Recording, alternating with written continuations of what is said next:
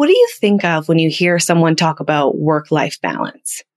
Until recently, it always brought to my mind images of me working crazy long hours and never feeling like I had enough time with my family or to do the things I really enjoyed. And for a while, that was true. I've shared on the show before all the strategies I put in place at work over the past year, so I wasn't working 60-hour weeks, and that helped. But even though I wasn't working all the time anymore, I still wasn't feeling in balance. I still felt overwhelmed, stretched thin, and like there was never enough time. In this episode, I'll explain why it's key to focus on where you're spending time outside of work if you want to feel more in control of your schedule. Because if you're anything like me, those work hours aren't the only problem when it comes to your time. And I'll share one tool to take back control of your time and energy during the 72 hours a week that you're not working or sleeping. Okay, let's dive in.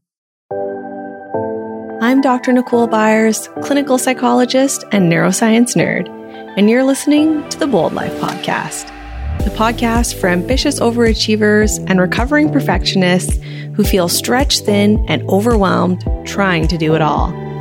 As a recovering perfectionist with big career goals, I know how frustrating it can feel to never have enough time in your day, or to endlessly procrastinate because you lack the confidence to take action. I've spent years understanding how our brains work and the mental habits that get in our way. Each week, I'll share actionable strategies and guest interviews to help you get relief from your to-do list, build your confidence, and reach your goals. If you want to learn how to thrive both at home and at work, you're in the right place.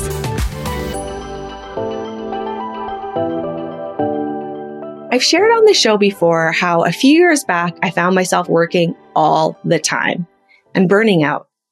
I was starting my own business, still working full-time at the hospital, and I was working evenings, weekends, and all my vacation days to make it happen. You're probably not surprised to hear I could only keep up that pace for so long. When I finally reduced my hours and started to cut back, I burnt out. I was mentally and physically exhausted. My motivation was low, and I wasn't as excited about my work as I felt I should be. My brain was done. I was in such decision fatigue, I had to ask my then 2-year-old which color she liked better for a coffee coaster in my office. So I dusted off all the skills and strategies I know that are actually helpful when it comes to productivity and reaching goals from all those years I spent studying neuroscience and behavioral science. Working all the time is not on the list of effective strategies. One of my first strategies, whenever I start to feel overwhelmed, stretched thin, and like I'm constantly playing catch up, is to take a real look at where my time is actually going. Time is a funny thing. Ever gotten to work Monday morning and your colleague asks what you did on the weekend and you're not quite sure what to say? Happens to me all the time. I know I did something, I filled my hours, but I'm not quite sure what I really did. That's normal. Our brains can only keep track of so many things. That's why it's hard to remember exactly what you did in the day unless it's written down. So, step 1 for getting my work habits back on track is always to write it down. I write down everything on my to-do list. No keeping all that in your brain. That's actually a type of mental multitasking that's going to make you less efficient. And then I spend at least a week tracking everything I do. I set up a spreadsheet and use a time tracker that I also use with members of my group coaching program, the Productivity Formula. And I track my days. I record the time I spend on things like emails, work projects, breaks, phone calls, and all the times I'm multitasking or distracted.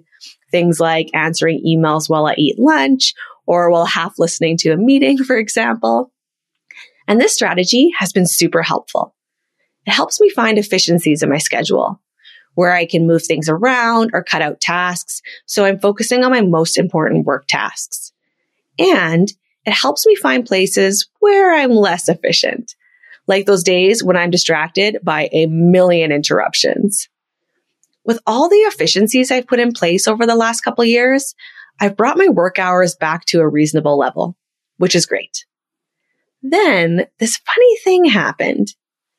In January of this year, I realized that even though I'm working a normal schedule, it's rare now for me to work more than 40 hours a week anymore. I still feel overworked. What the heck, right? A colleague of mine gave me Laura Vanderkamp's book, I Know How She Does It, for Christmas, and I started reading it and realized I'm not alone in this puzzle. In this book, Laura Vanderkamp shares the results of what she called the Mosaic Project, a study she did looking at the time diaries of 1,001 days in the lives of professional women and their families. What she did was she had women in her study track what they did for a full week in 30-minute chunks and asked them to be as detailed as they could. One of the criteria for her study was the women that she surveyed had to make at least $100,000 a year.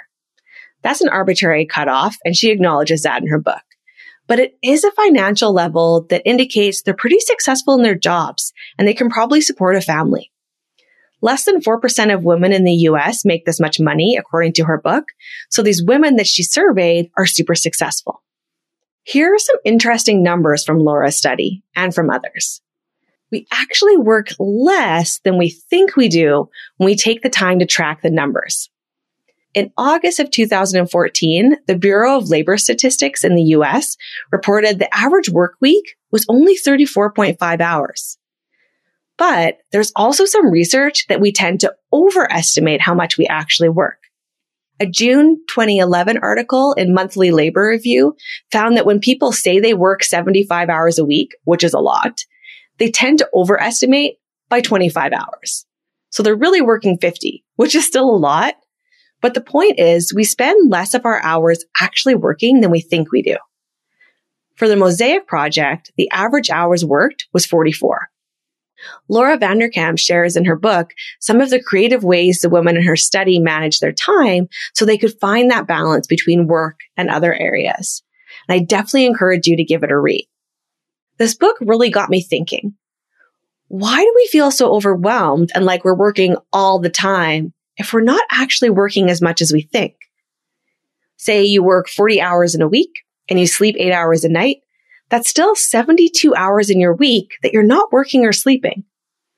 What's happening with that time that makes us all feel so stretched thin? I went back to my own time tracker to find some answers. When I last did a time tracker in the fall of 2021, I focused on my work hours only. I carefully kept track of what I did, everything that was work related. But the rest of my time, I didn't really keep careful track. Most of my evenings, for example, I just had this chunk from 5 till 8 where I wrote family time, which probably included things like supper, spending time with Allison and Jason, chores, and other tasks like that. Since I felt that my work hours were pretty efficient with all my skills and strategies, I knew I needed to take a closer look at the rest of my week, those 72 hours. What was I spending my time on? So I tracked my time for another week. This time, paying closer attention to what I was doing outside of work. And here are some of my key takeaways from my non-work time log. I do a lot of mental multitasking outside of work, and that drains my energy, focus, and my patience. When I tracked what happens after work, that first hour I'm home is pretty busy. I'm helping with supper. I'm getting Allison unpacked from school. I'm getting myself changed from work, putting away dishes, other chores, sometimes still checking work emails. Sound familiar?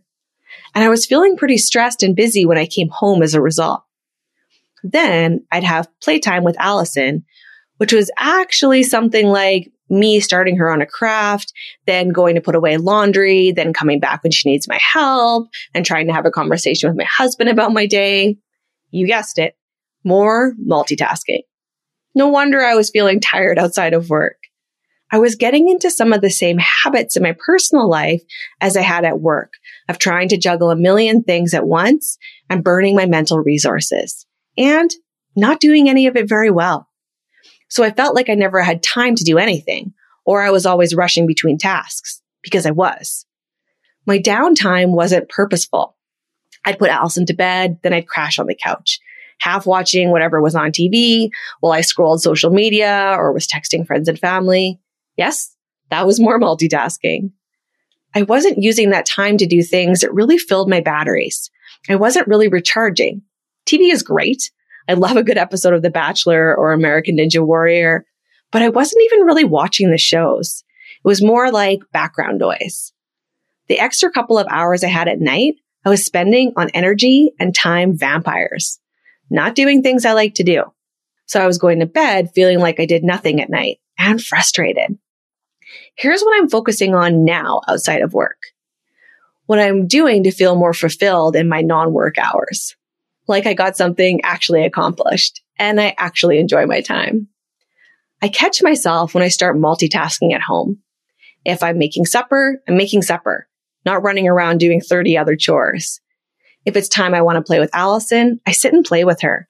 I'm not checking emails or getting up to do other things. I also plan my downtime. Right now, I'm crocheting a bag for Allison. So instead of sitting on the couch and scrolling social media, I put on the TV and I crochet. Yes, the TV on is still multitasking, but I can catch up on a show while I work on crocheting my bag. I like crochet. It's a fun hobby, and it makes me feel better when I go to bed if I spend an hour on that instead of an hour on my phone. I also dedicate reading time, and we plan activities on the weekends, like going to visit a friend or going skiing, so that I have things to look forward to outside of work. I'm still using the same number of hours, but I'm taking those great productivity strategies I use at work and moving them to my home life as well. Because for most of us, we actually spend more time out of work. But if that time is spent rushing from task to task, multitasking, or thinking about the 10 things you need to get done rather than enjoying the one thing you're doing, you'll end up in the same fight with time at home as you do with work. So here's my tool for you for the week. Track your non-work hours for 1 week. Pull out a spreadsheet and keep track of what you're doing when you're not at work. I like to do 30-minute blocks. That works really well for me. If you're doing more than one thing or 5 things in that one block, write them all down.